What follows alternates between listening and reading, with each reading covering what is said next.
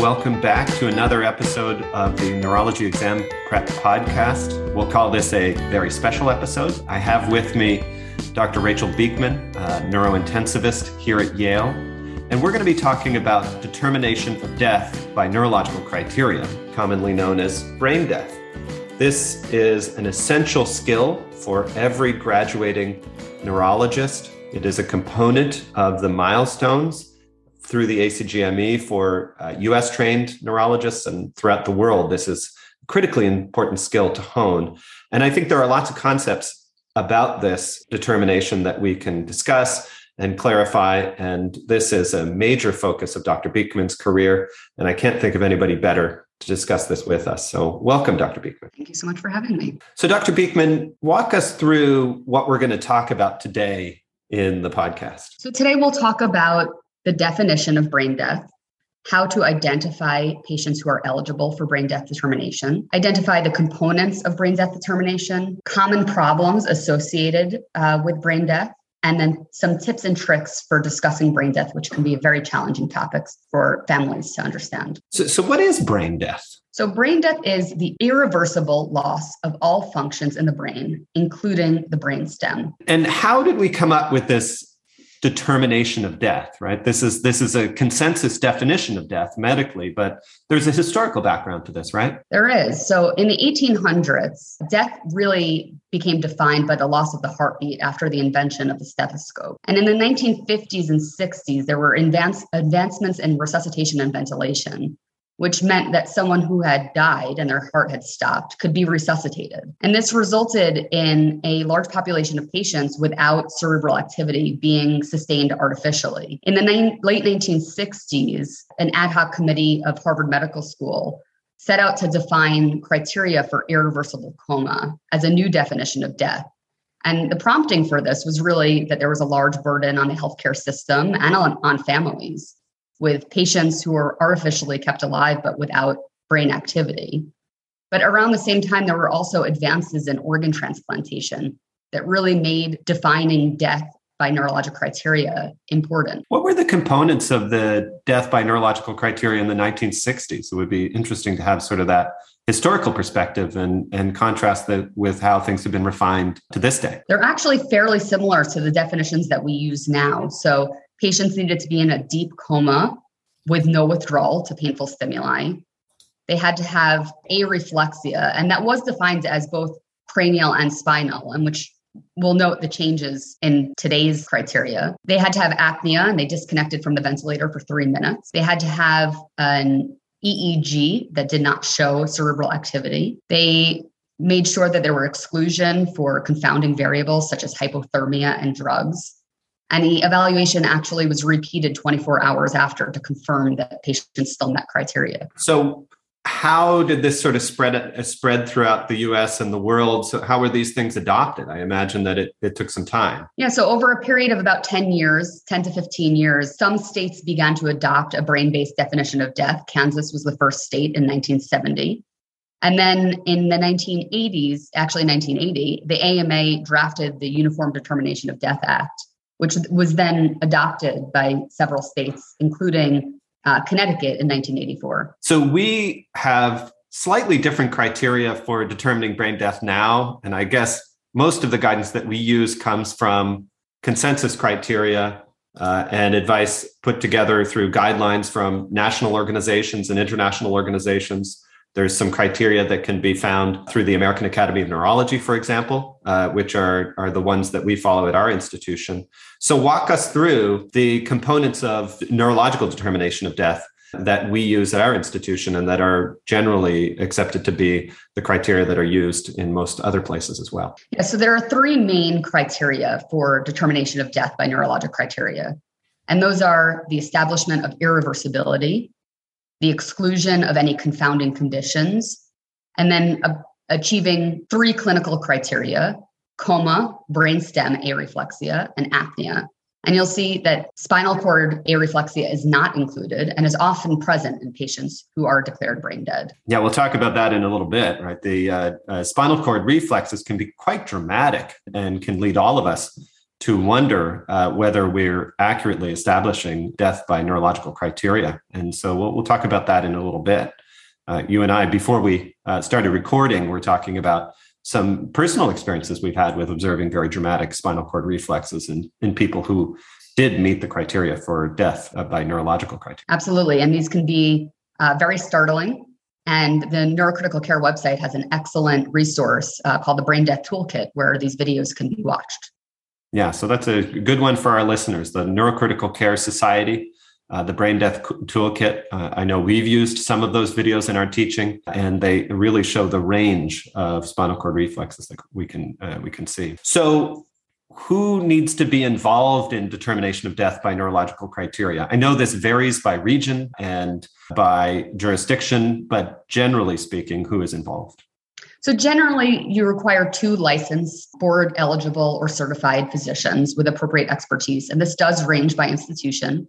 But at our institution, that does require one of those to be a neurologist, neurointensivist, or a neurosurgeon. So tell me a little bit about determining approximate cause of irreversibility for the sustained brain, basically absence of brain function. This, I imagine, requires a lot of expertise going back to who should be involved in determining this. You have to have a substantial understanding of neurological disease to know what might be associated with irreversible coma. So tell me a little bit about that. Yeah, I think this is the key step. And if this step is missed, it can be very hard to ensure that brain death is accurate. I'll tell you, there was a patient 2 years ago that I took care of that presented with a traumatic brain injury and then had a very atypical course where he progressed into what looked like clinical brain death. But his imaging did not make sense for brain death. His imaging showed mild subarachnoid hemorrhage. And what we later diagnosed is that he actually had post-traumatic Guillain-Barré involving all cranial nerves, mimicking brain death. And this is why these criteria are so important. It is critical to have clinical or neuroimaging evidence of an acute CNS catastrophe compatible with your clinical diagnosis. And if the imaging does not correlate with what you think the diagnosis is that should have imaging findings, it is important to stop there and reconsider your diagnosis. Yeah, I think this is a great point to emphasize in your story of somebody with a severe neuromuscular disorder not having reflexes. That's an alternative explanation for why somebody might not have brainstem reflexes. Is honestly a little chilling, right? I think it's the sort of thing that we have to keep in mind, that there can always be other explanations. On the other hand, I'm sure there are cases where it's relatively evident early on that somebody has irreversible coma. Examples like cardiac arrest with a prolonged period of time of hypoxemia and evidence of diffuse cerebral edema, for example, for a prolonged period. That would be a type of injury that most of us would acknowledge would be associated with irreversible coma. And I'm sure others, severe trauma, severe brain injuries of other types. Yeah, one other important challenge that we face with brain death is patients who come in with a brainstem hemorrhage or isolated brainstem injury. So when we talk about brain death, we talk about irreversible loss of both the brain, including the brainstem. But we tend to not do brain death testing on isolated brainstem injury. And so it's important to recognize the trajectory of patients, because patients with a posterior fossa hemorrhage may end up progressing to brain death due to hydrocephalus, loss of perfusion to the cortex. But in that initial instance where they have isolated brainstem injury, they might have brainstem areflexia, but would not meet criteria for brain death. Yeah, just another great example to remember that the criteria are in order, right? We don't start with the exam or with the apnea test. We start with our clinical judgment and identification of a clear proximate cause that we understand that would be associated with irreversible coma. So tell us about some other confounding factors. So let's say we do identify a patient who has an injury that could definitely be consistent with irreversible brain injury. What's the step that we have to think of before we move to the exam to reverse any factors in that patient's clinical scenario that could, again, mimic brainstem areflexia without truly being the case? The most common confounding factors are hypothermia, hypotension, right? So if you're cold or not perfusing your brain, you can have loss of brain function, but that might not be irreversible. Severe electrolyte disturbances, of which the most common are related to sodium, calcium, phosphorus. Treatable metabolic disorders like hyperammonemia, which can cause a reversible coma. Drug intoxication or neuromuscular blockade. And if patients were previously on neuromuscular blockade for any other treatment, it is important to be able to make sure that has wore off. Yeah. And again, this is the part when I've been involved in determination of death by neurological criteria and the examinations in the past. I've often reached out to people like you, my neurointensivist colleagues, when there's a finding that's in the borderland, right? So you say, for example, severe electrolyte disturbance. On the other hand, most of us would say that somebody with a clear catastrophic brain injury with a mild hyponatremia, a few points below the lowest end, that would still be clearly this person has been devastated. So how do we make these judgments? I mean, this is, again, where the clinical judgment comes in. So this can be really challenging and is very person specific and what people are comfortable with. And I think each clinical scenario is somewhat different. A patient who presents with cardiac arrest and has global cerebral edema and herniation, a sodium of 132 is probably not contributing to coma. But you have to take the variable into context of that clinical setting and assess whether that electrolyte disturbance could possibly be the resulting exam. I think really you're making a strong point, Rachel, for having people with tremendous expertise involved in this process, right? I mean, this depends on good training, good experience, and a deep level of knowledge about neurological disease and what could be involved in the determination. Absolutely. And I think this is a diagnosis that cannot be a miss. Determination of brain death results in death. And so we have to be accurate 100% of the time. Walk us through the elements of the brainstem examination that we have to cover. So the first and foremost is level of arousal. So you want to make sure that to voice, noxious, that there is no response from your patient, ensuring that the patient is comatose. It is important that noxious is provided in several areas to make sure that if there is some reason that the patient cannot sense pain in one area, that you are assessing in multiple areas. So we often do temporomandibular, supraorbital, nasopharyngeal, and then noxious throughout the extremities, both proximally and distally, including central along the sternum. It's also important to test all cranial nerves. On the cranial nerve exam, one of the most important things is that the pupils need to be 4 millimeters or larger and fixed. I often see people preparing for brain death determination in patients who have fixed pupils that are smaller than 4 millimeters. And in those patients, you really need to think of alternative causes, especially opiates. And I guess the important sort of neuroanatomical point is that if you have absence of both sympathetic and parasympathetic innervation to the pupil, then the pupil is going to stay in that mid-sized position, right? You're not either going to have excessive dilation or excessive constriction. Now, if you have brainstem dysfunction and you have primarily sympathetic outflow from the sort of peripheral sympathetic system, then you might get dilated pupils, at least initially. But it sort of fits with that idea that we have complete brainstem dysfunction. And if we have complete brainstem dysfunction, the usual situation will be mid-position sized pupils. We also do cold calorics on these patients. The head of the bed should be at 30 degrees. We instill cold water through the ear canal. And you're opening the eyes, keeping the eyes open and watching for any movement of the eye. In a patient who meets criteria for brain death, the eye will stay fixed mid position without any movement. Any movement in the eyes should cause you to abort the test.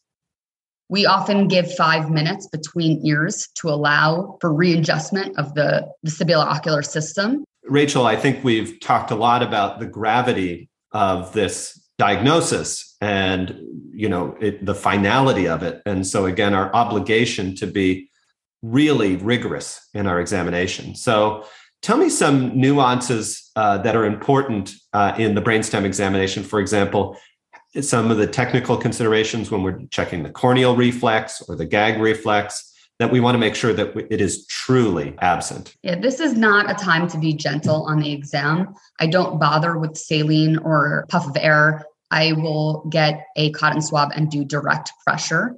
It is important to make sure that you are doing direct pressure on the cornea. And so the color portion of the eye where the nociceptors have the highest density. And when you're doing the gag reflex, you can do it in several different ways, but you want to make sure you stimulate bilaterally. Some people will use their finger to make sure that they get in the correct place. Some people will use a suction catheter. You can also use, there are swabs at the bedside that get to the back of the pharynx, but you want to make sure that you are aggressively stimulating the pharynx to assess for a response.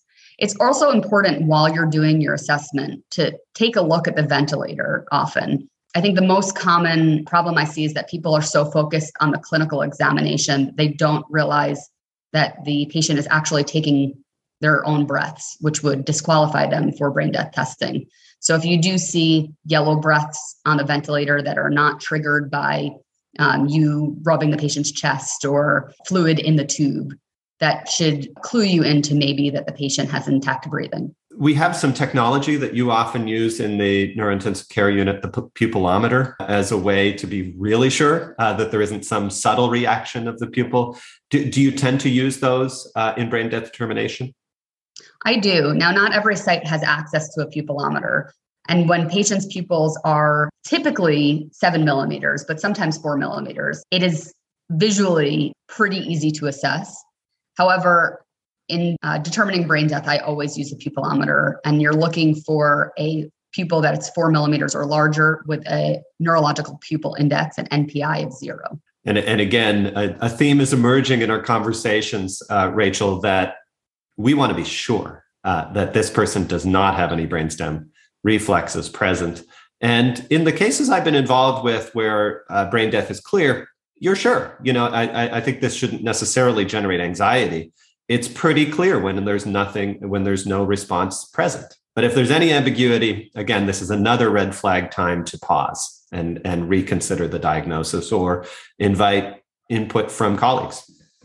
Correct. And this is why it's standard to have 2 physicians present. Great. Tell us a little bit about some of the exam findings that we can see that would not preclude a diagnosis of brain death.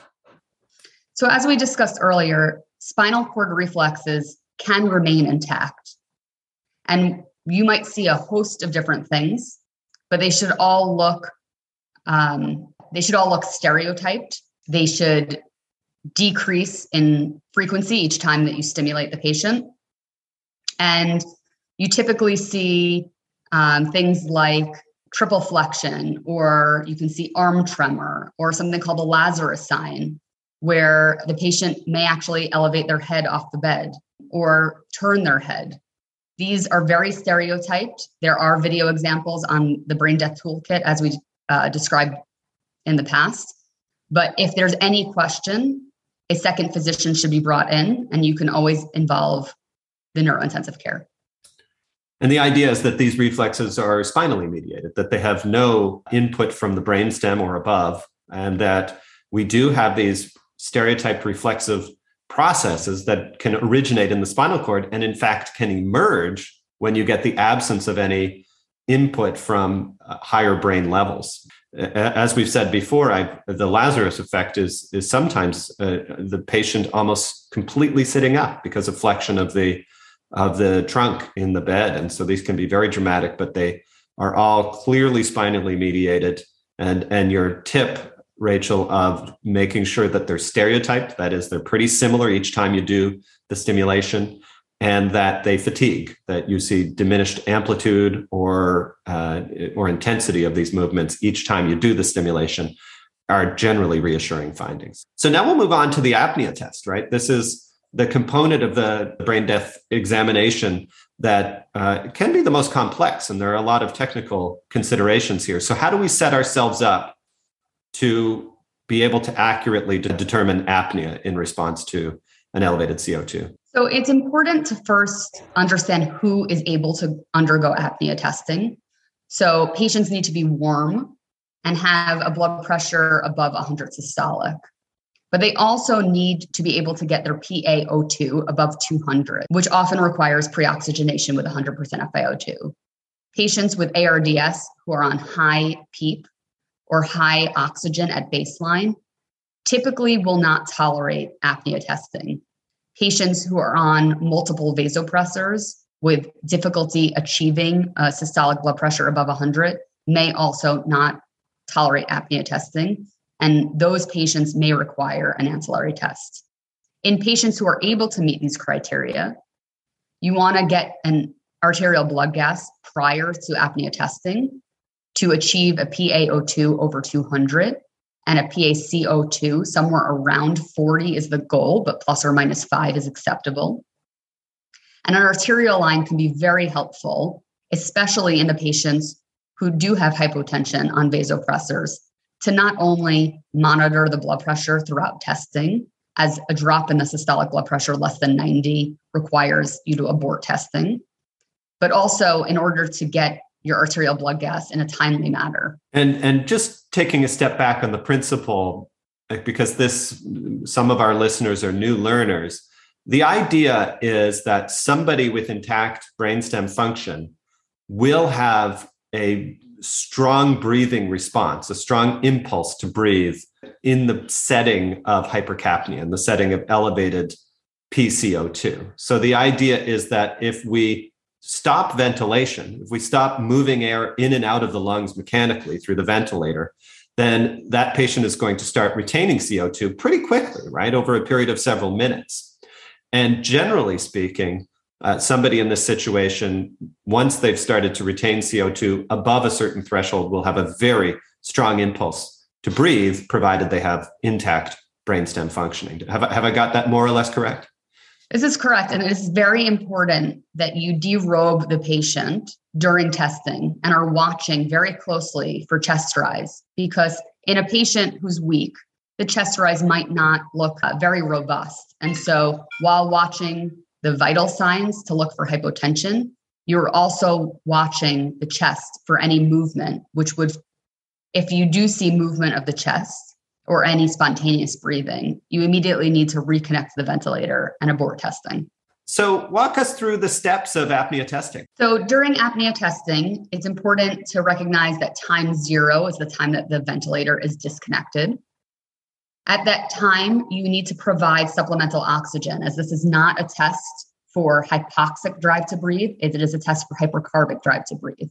You need to continually provide 100% FiO2, ensuring that you do not use flow rates over 4 to 6 liters, as high flow rates might wash out the CO2. During the test, as I mentioned before, you need to watch for chest rise. If you see spontaneous breathing, the test should be aborted and the ventilator should be reconnected. You're also monitoring for hypotension. If the blood pressure drops below 90 systolic, the test needs to be aborted. And if the O2 sat drops below 85, the test needs to be aborted. It is okay to titrate vasopressors to prevent a drop in the blood pressure. You should test for at least 8 minutes. Typically, we test for 10 minutes, as long as the patient remains hemodynamically stable. An ABG should be obtained at 8 minutes and again at 10 minutes, at which time you should reconnect to the ventilator. What do we determine as a positive test? So how do we interpret a positive test? That is, no breathing response to hypercapnia.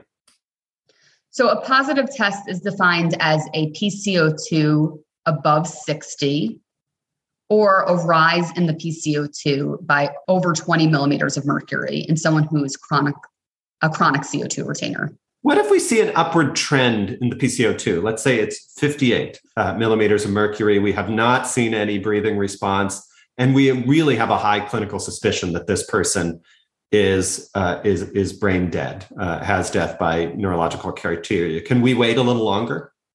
Yes. So as long as you see that the patient is hemodynamically stable and meets all criteria for apnea testing, the test can be prolonged and you can go up to longer periods. So you can get tested 8, 10, 15 minutes. You should also assess what your flow rate is, because if the CO2 is not rising, it may be because you're washing out some of the CO2 with high flow rates from the oxygen. What's the role of ancillary testing, right? There's a few different ancillary tests that we can use, but they're not necessary, right? If we've done the first three steps and we have somebody with clear, irreversible cause, a cause for irreversible brain injury, if there are no obvious confounding factors, if they have the absence of any brainstem reflexes, and they have no response to hypercapnia, then we can determine brain death, right? But there are some cases when we might not. So might not meet all those criteria. So when do we use ancillary testing? So ancillary testing is really only needed in three circumstances. The first is if you're unable to complete components of the clinical examination. So that may be in someone who had a trauma and had a tympanic membrane rupture, and so you can't complete OCRs or cold calorics. Someone who has a confounding variable that cannot be corrected. So maybe they have severe hyponatremia that you can't correct. They're hypothermic, but not warming with a bear hugger, and they are unable to maintain a blood pressure compatible with testing.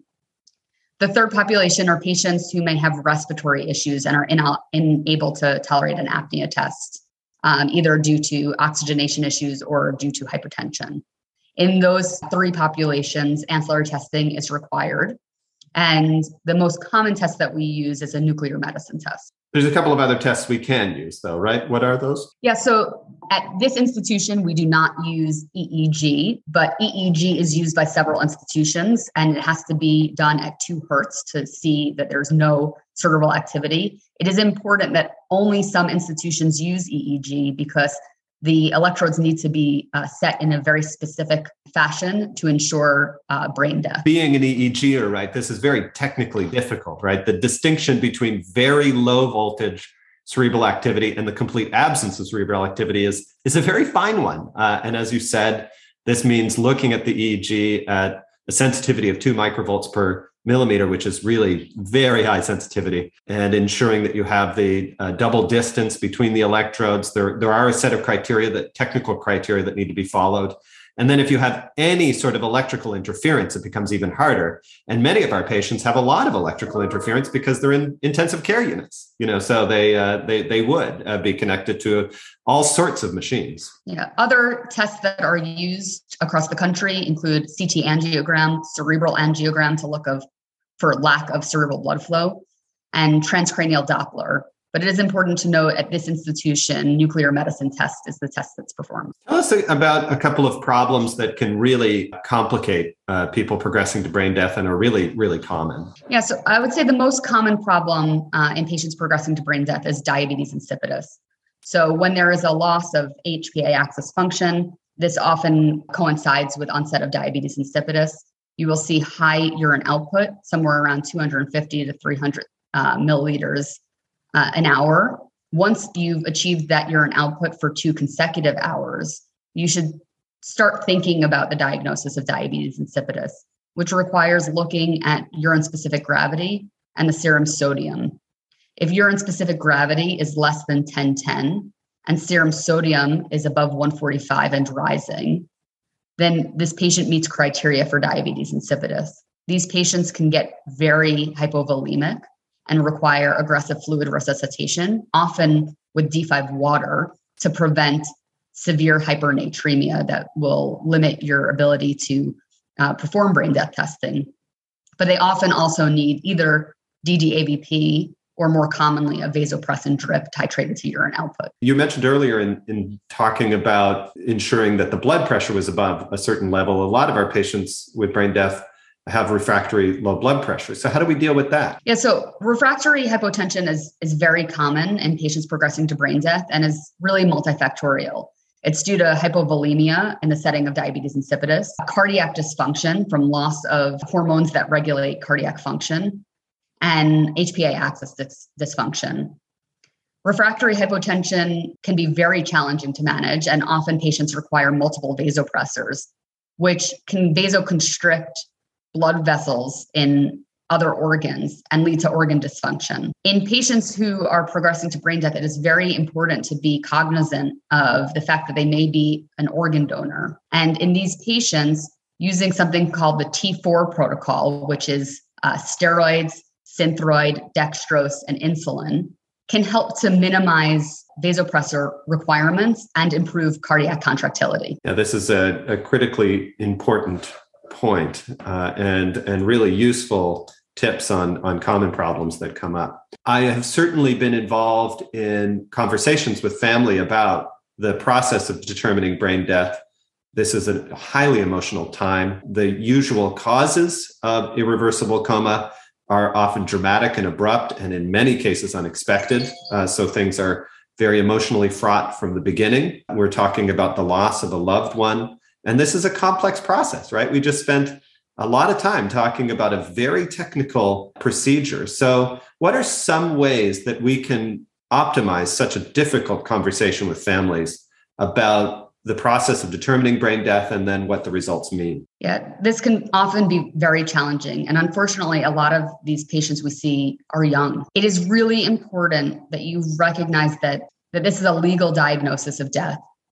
And so when I explain this to families, I explain that in the state of Connecticut, there are two ways that patients can die. The far most common, and the one that people recognize the most, is cardiac death, when the heart stops. But one other definition of death is when there's no longer any activity in the brain, and that this is called brain death. And so I make it very clear that there are two ways to die and that it is a legal definition of death. I think it's also clear to let the family know that you're not asking them to make a decision. Brain death is a clinical and legal diagnosis, and you are not asking them to make any decisions. This often goes much better if you speak to the family about brain death, what it means, and tell them that neurologic testing will be done prior to testing. I often at this time also say that when I call you back, I will be providing you a time of death. This gives the family a few hours to process the information and grieve before they are called back with a time for death. Yeah, I think this is something that comes up a lot, right? And it's an ounce of prevention, right? The time to have the conversation about the fact that this is death, that there's no decision to be made, is not when the determination has already been made, right? That's a time of shock, right? This is somebody who has just lost a loved one. And as you mentioned, sometimes somebody young and otherwise healthy in a way that is often very sudden and unexpected. And so hopefully we have been involved in these patients' care. We've been involved with the family talking about prognosis and our concerns about irreversible brain injury well before we go to brain death. And as you said, I think it's really important up front to tell them what we're doing, that we are going to be doing an examination which will result in a legal determination of death. And I like the way you've put it, Rachel, to say, there are two ways that we can determine that somebody is dead, that the heart could have stopped permanently, or there could be no brain activity. And this is the second way. There's an art to all of this. It certainly gets better with experience, and a lot of sensitivity, a lot of understanding of the family's context, and very clear communication up front means that the second conversation, when we give that family the time of death, we can be there for comfort. That we've already talked about the facts, and then we're available to them for comfort in the situation of them losing a loved one. Right. And I think, these conversations are very important to have early for many reasons to allow them to process. But I've also come across families who say, can you do the testing tomorrow? Today is my younger son's birthday, and I don't want this to be the day that his sister died for the rest of his life. There are other things that they're thinking about, and giving them that little wiggle room, that opportunity to say, yes, we will do the testing tomorrow. So to make sure that this day is not marred for the rest of your son's life, it makes a huge difference. And we won't know that up front if we call them to tell them time of death instead of having an open and honest conversation prior. Well, Rachel, this has been highly educational for me. I know that this is an area that is very close to your heart, and something that you feel very strongly about us all doing well and doing right. And I think it should be obvious to anybody why we want to do this right and well. And I really appreciate you spending some time with us to go through just how to do this expertly, how to consider everything with the most important decision that we will make for somebody's life, and for outlining it so clearly for us. Thank you so much for having me.